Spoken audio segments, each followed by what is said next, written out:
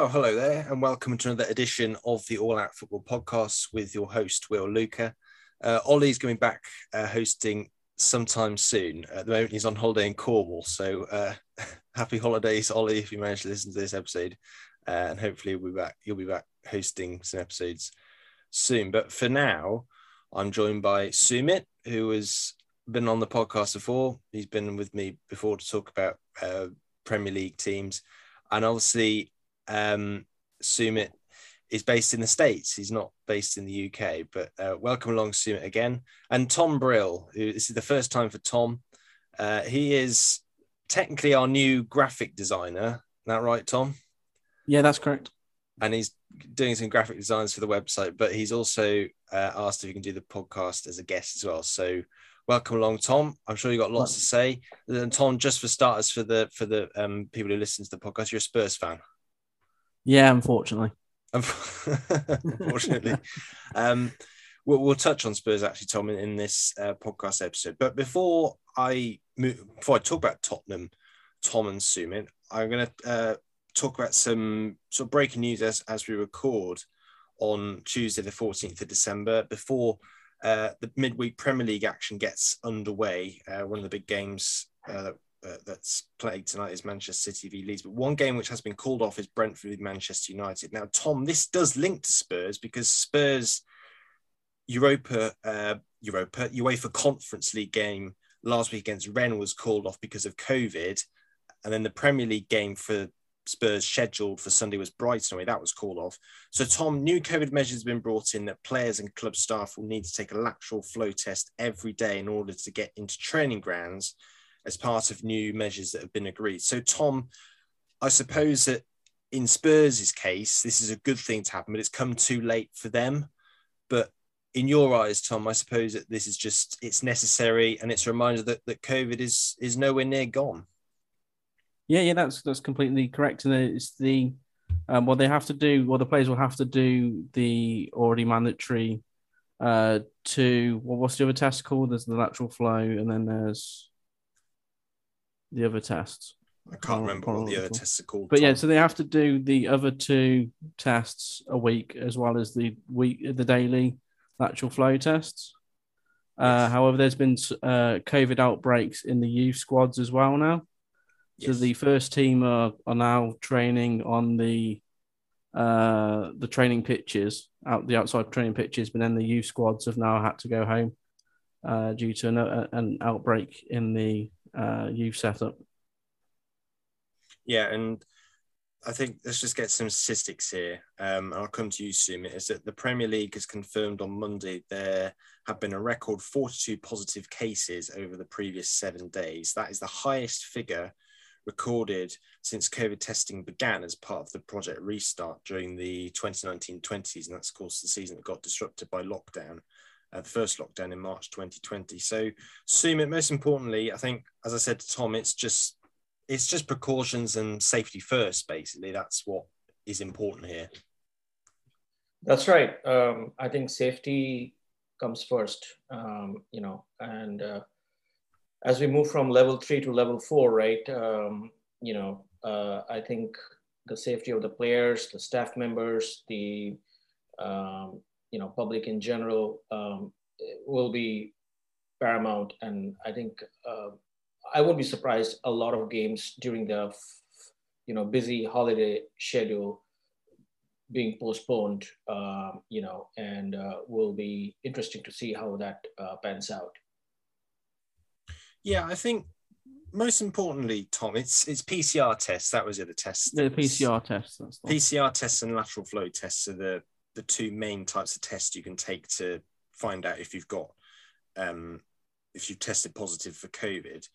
But I think, Tom, there are outbreaks at Spurs. There are outbreaks at Manchester United. The game against Brentford tonight, as we recall, is not taking place. I think Norwich have recently had a positive COVID result. Norwich have had worries about it in terms of confirmed cases, because of course they played Spurs in the Premier League a couple of weeks ago, wasn't it? So that's why they have some worries. But Tom, I suppose that one thing we have to sort of ask is previously players who tested positive with a rapid test then took a PCR test for confirmation of the result. I just wonder why did they stop? It hasn't been daily, and they're bringing it back today. So why did they stop? It almost thinks if they let their guard down, really. Well, I think it's just with the change of the regulations with the Premier League. I know that the PCR tests, they take a little while for the results to come back, rather than the lateral flow tests, which are pretty much an instant result. So I think it's just a change in the regulations for COVID. And in addition to the daily tests to get into training grounds, players and staff will now have a PCR test at least twice a week, which was the case last season, right, before it was changed to lateral flows in the summer. So it's the changing testing that has probably changed the attitude, really, that now we need more thorough tests to make sure players and staff don't get more positive cases. But Sumit, another thing is that the additional measures will be implemented quickly, with additional mask wearing, limiting of physical treatment and social distancing also being advised for the staff at Premier League clubs. So again, it's safety first. But I also have to ask, also both of you really, is that when it comes not just to players, but to the crowd, to the stadiums, of course, new legislation is being voted through in the House of Commons in Westminster at the moment, actually that vote did go through tonight, is that spectators for football grounds will be required to show COVID-19 passports to attend sporting events with crowds of more than 10,000 people after MPs approved government plans. So Sumit, I'll come to you first, then I'll come to you, Tom, for your reaction to that. Is that Sumit, again, there is an argument that COVID passports are discriminatory and lots of people don't like them. But I suppose if COVID vaccine passports keep football stadiums open and keep crowds coming in instead of a full lockdown where you can't have any football crowds in the stadiums, I suppose it's better than a full lockdown, really. Yeah, I mean, I really don't understand, in a crowded, area like a theater or a stadium, right, where you have within a limited space so many people. The probability, I think that's the minimum,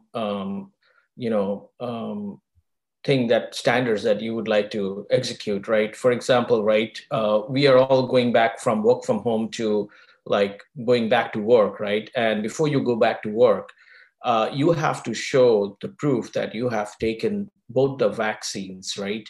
And you have to basically show the passport and upload that to the employee network, and then you are allowed to get into work, right? And there have been cases here in New York that people didn't follow that and they were immediately fired from their jobs, right? So I guess that's the minimum protocol. Even in some places here, if you go to the restaurants, they're not allowing in unless you show the passport.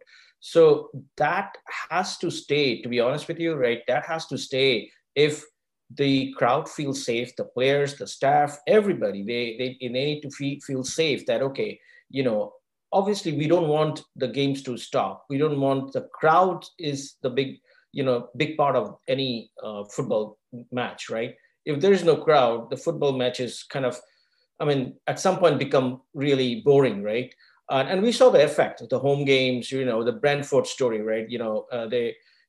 So it is, I think, the minimum that they could do, right, at this point. Tom, I suppose that I'll come to you and then we'll move on to other topics, is that, again, I sort of make the point again, if it was between COVID vaccine passports or proof of a negative test, that's another option you can show proof of, compared to lockdown and no crowds at all. If it keeps football grounds open, then that's the right way to go. Well, not really. Only keeping the grounds open, but keeping clubs financially stable just on a national sort of standpoint with the football pyramid. In Spurs' point of view, it's obviously better to have the COVID passports, because having our new stadium, and we only brought in £2 million of revenue from tickets last year. So any money coming through the door is highly welcome, and I know a lot of the other clubs are obviously in that same situation, which they are playing a very loose ship with their finances. So reduced fans, but at least you're getting some fans in. I'm all for that, especially keeping the staff, the fans, and the players safe. Yeah, I suppose there are questions about how it's going to be policed and how it's going to, I suppose, how the procedure is going to work. I'll just point out, actually, just before we move on to the Champions League draw, which we're going to talk about, is that the Wolves manager, Bruno Lage, has actually revealed that the club's players and coach staff are all fully vaccinated against coronavirus. So fair play for him to saying that in his press conference the other day. So well done to him. Let's move on to the Champions League draw, shall we? So away from COVID, because COVID is, of course, there's no doubt we're nowhere near the end of COVID at all. But the Champions League, let's talk about that. Tom, I'll come to you first. We had a Champions League draw, and then we didn't have a draw because it had to be redrawn because of what UEFA called a technical fault. Tom, doesn't that just sum up how much of a shambles UEFA are at the moment? That is pretty much the embodiment of UEFA at the moment in that small brief, as they called it, technical fault. I mean, obviously, I haven't been watching an awful lot of Champions League football, just because obviously Spurs aren't in it. However, like the way that they are policing policies in getting matches and the way that they're running things behind the scenes obviously isn't working correctly, because they can't even seem to do a draw correctly. So, well, let's just point out what the original draw was for the English clubs, because this is what we're specifically looking at. Although there was one big tie, which must be mentioned as well. In terms of the English clubs, Manchester City, first of all, got Villarreal. But of course, as you said, Tom, before we started this podcast, Manchester United got drawn twice. Liverpool got Salzburg. Chelsea got Lille. Of course, over 2 legs, Chelsea would play the home leg first. And then, of course, the other club in that draw, Manchester United, got Paris Saint-Germain. It was going to be a Messi-Ronaldo reunion. But that's now not the case because the draw had to be redrawn.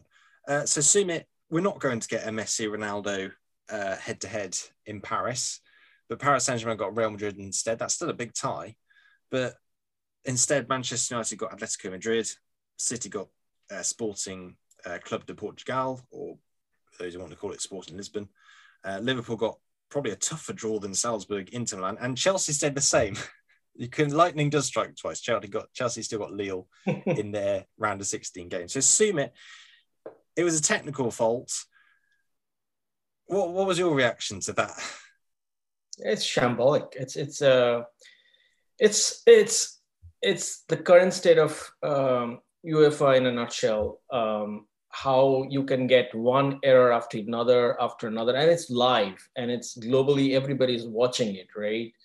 It's just shambolic. This is like a schoolboy error, and they're saying that it's a technical glitch. I think it's a schoolboy error kind of thing where, you don't have the minimum diligence to check, like, how can Manchester United and Villarreal and then Atletico Madrid and Liverpool in the same pod being there from the same group. So they're like, 3 mistakes that led to the redraw. But look, coming back to your point on some of the big games, especially for the English clubs, I think PSG versus Manchester United, I think in the redraw, Manchester United would be happier of the two, given that PSG is now, I guess, in the new draw facing Real Madrid. So I think United would be happier that they don't have to face PSG, and now they have to face Atletico Madrid, where I think United have a better chance of qualifying against Madrid than against PSG. So, but we do feel for PSG now. They're facing Real Madrid and also Real Madrid, right? Because Real Madrid in the original draw, they were facing against Benfica, right? And now they have to face PSG. So it's, I guess the only good part of the redraw I can see is just it was completely redone from the start, rather than, you know, halfway through there was some school of thought. They were like, okay, should we do it from where it went wrong, or should we completely start from the beginning? I think that was the right thing to do, to completely start from the beginning. And you're right, Chelsea lightning strike twice, you know, there's a 50-50 chance, and they got Leal on both occasions. So, and good for them. I think they have a, you know, definitely bigger chance of qualifying, with all due respect to Leal. Yeah. I think, Tom, most importantly to say is that from lots of football competitions and draws we've had in the past, not just the Champions League, but here in England, in terms of our cup competitions, there are sometimes complications. When I remember a couple of years ago when obviously Bury were expelled from the Football League and they weren't included in the draw, and they had to draw a certain amount of teams and try not to get it wrong, and they managed to get it right, of course. But I can't remember the last time an FA Cup draw has gone wrong in quite a while. I can't remember anything which just came to my head now. And obviously that has a far greater amount of teams. Yeah, and when it comes to the Champions League as well, I think that we can have lots of conversations about how woeful UEFA are, because of course UEFA have their problems off the pitch, with many talking points, and I'm sure there'll be future episodes in the making there. But one team which wasn't happy with the draw, and I've been looking through the pieces and the reaction to it, is that Atletico Madrid were drawn against Bayern Munich, but they were, according to club sources, they were very frustrated at the errors in the draw that they were given Bayern Munich, which in UEFA's rankings are effectively the strongest side in Europe at the moment. But then, of course, they got Manchester United, so they're probably unhappy that they're now playing United. So, in terms are they really unhappy? Well, that's what I've seen on the Athletic and other sources. To be honest with you, right? I mean, they have a better chance against United than against this Bayern Munich side, right? Yeah, that's what 100%.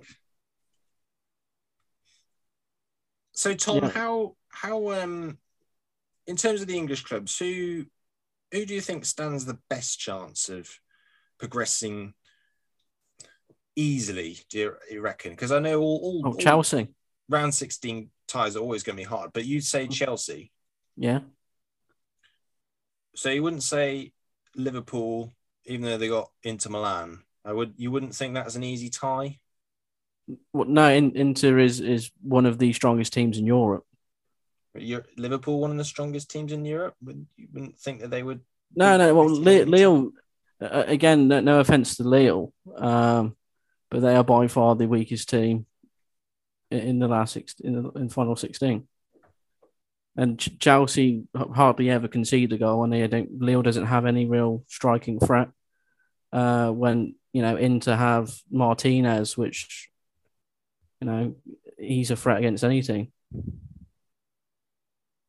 Sumit, is that the tie of the round, Inter Milan v Liverpool, or is PSG v Real Madrid the tie of the round of 16?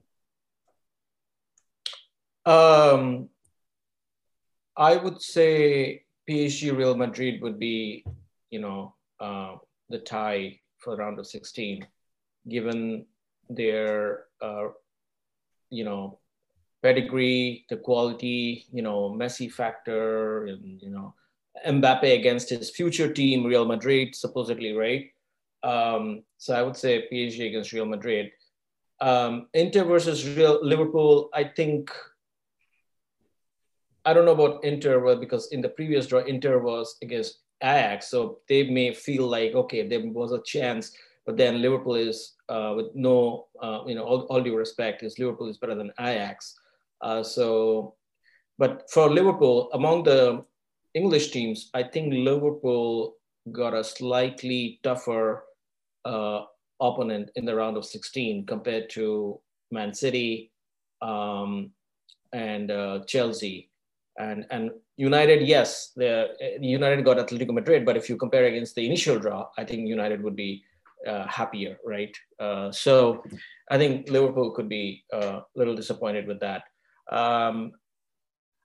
But if you're asking me, like, I think City will go through. Chelsea definitely surely will go through, because Lille was the champion last year in Ligue 1, right? And they have a fantastic striker, Canadian Jonathan David, who's actually the leading goal scorer, a couple of weeks ago. I don't know what the latest stats are. But then I think Chelsea has so much squad depth, quality, and they're the current European champion. So obviously they are favorite to win that tie. So both Manchester City and Chelsea are surely, will go through, in my opinion. Liverpool may face a tougher, they may find it difficult against Inter, because Inter has some quality. They have some quality. Tom touched upon Lautaro Martinez, Dzeko, right? They have experience. And defensively as well, they're very defensively also, solid team. That's right. Manchester United, in my opinion, I think they are still favorite to win that tie, but just likely. And Tom, I'm going to talk about Madrid, actually, not Atletico, Real Madrid, because I think the first draw was obviously a non-draw, because it's not going to happen. But Real Madrid were drawn against Benfica in the original draw, and now in the second draw they got drawn against PSG, obviously. And I find that quite funny, actually, because you have to spare a thought for Florentino Perez at Madrid, because obviously the Super League bid didn't get anywhere in January. Of course, they are saying that they will try and form a Super League again if they get their chance to, but they're not going to get Benfica away, which you would have thought for Madrid that would have been a pretty easy tie for them to get through. Obviously, no tie is easy, but you would have fancied Madrid to get through that tie. But instead, they've got to play Paris Saint-Germain, of course, Messi, Neymar, and of course, Mbappe, who we all think might be off to Madrid sometime soon. So PSG has actually been struggling with them three on the pitch. Pochettino's been struggling to find a formation to where they're able to play effectively with Mbappe, Neymar, and Messi. Yeah.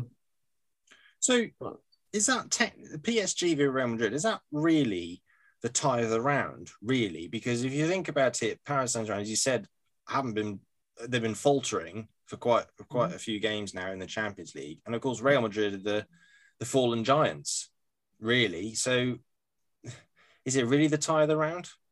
I believe it. Obviously, historically, I would say yes. Like if this was 2-3 years ago, maybe even last year.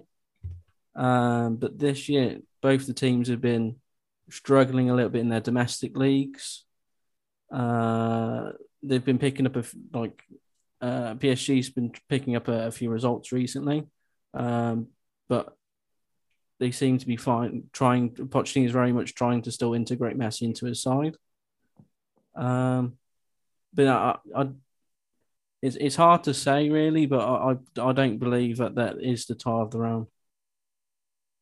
And Sumit, with a combined age of 70, it would have been nice to have seen a Messi versus Ronaldo head-to-head between PSG and Manchester United. But is that really a long gone rivalry between those two?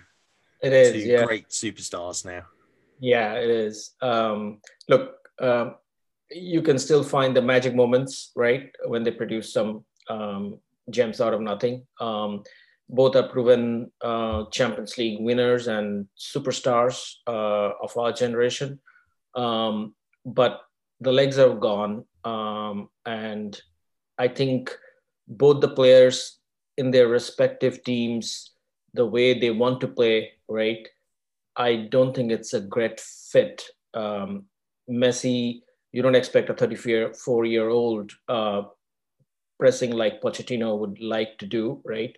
That's why PSG, in my book, they are still not the favorite to win this championship. Similarly with Manchester United, although Ronaldo is producing tons and tons of goals, you will get goals from him, but then he will not, go back and defend and press nonstop, right?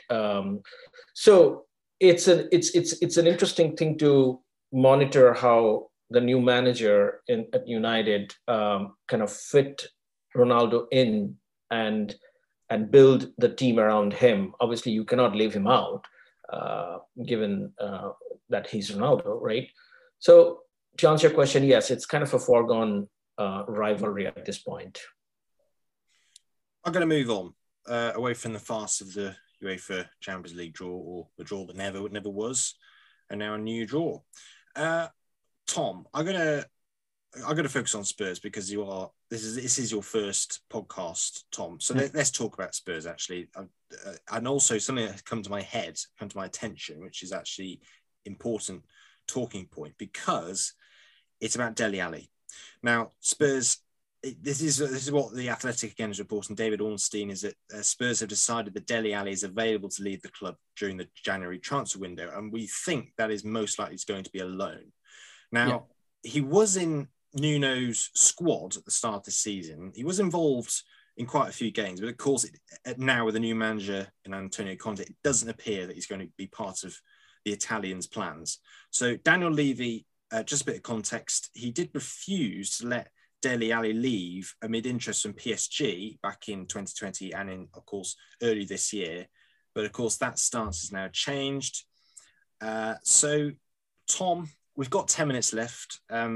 So we'll leave this final 10 minutes for Spurs. Dele Alli, if he does leave, which it looks like he's going to leave, what's the emotion going to be? Sadness? In regards to all the, Spurs fans as a collective, or myself, sorry. I'd say both. I mean, for myself, obviously a little bit sad, as obviously Dele Alli was a big part of the Pochettino era, and that pretty much, I mean, him and Winks are sort of the two which were seen as some of the up and coming sort of midfield greats of this year, like this era of the England squad. I mean, Winks has fallen out of favour, and now Dele Alli has as well. So yeah, but I think he needs a new, some new scenery, a new challenge, and if we can give him the minutes he needs to find his confidence, as I think his confidence was knocked a bit by Jose Mourinho. If he can go and find some form and come back, that'd be great. But there'll probably be either an option or an obligation to buy with the loan. It is supposedly going to be that where he goes next, a potential club for Dele Alli, they probably are going to be reluctant to pay the sort of money that Spurs would seek to sell Dele Alli, because he is under contract until June 2024. So a temporary switch might be realistic for him. So, Tom, where would you think his best place be? Where do you think? Well, apparently there's been a German side that has a Bundesliga side that has came and inquired to Daniel Levy and Paratici for his services in January. I mean, we've seen a good few English players now sort of move over there and find a little bit of form. Them being younger players as well, like Bellingham and Sancho. Obviously, Dele Alli obviously isn't sort of deemed as a young player anymore, but if he can find some minutes over there, and I think the Bundesliga would suit his style of play as well because he's quite a flamboyant player. However, I think to sort of stay at the standards of the Premier League and sort of fight for hopefully to get back into the Tottenham squad if he does return from the loan, I think like a side like Newcastle would be very keen to have his service and experience in their squad. Sumit, where do you see Dele Alli next away from Spurs? I think Bundesliga would be a good place for him to get his confidence back and get more playtime, right? And if he wants to stay in the Premier League, I think a young manager who has a track record of developing and coaching young players, and kind of a manager who is known for man management. I think the problem with Dele Alli is, I think the skills are there, definitely there, right? It's what's between his 2 years, what's going on in the mental state, right? So I think a manager like who are known like Newcastle manager, definitely Eddie Howe, and even Brendan Rodgers, who is known for developing talent, right, would be a good place for him to go and get his confidence back. And who knows, they have a requirement in the midfield right now. The midfield is not performing in Leicester City, right? So Newcastle, there's definitely a requirement. Leicester City, those type of clubs where the managers have a proven track record to develop young talents and also manage their mental state and mental strength, I would say. So there, I think he should look for there rather than the big clubs. I think big clubs, he will not get a chance to game time as much as in the mid-table clubs. And Tom, I suppose, in fact, assume it was good to point that out, because Kevin Barron, one of our writers for All Out Football, actually wrote in a piece, top 5 signings that Newcastle might consider signing, and Dele Alli was one of those players that Kevin wrote in the piece. So Tom, I suppose we're talking about an England player here, or former England player, who's a big part of that World Cup in Russia in 2018. I suppose, very quickly, Tom, it's about moving to a club to possibly get back in the England squad, because we know that he's a talented player.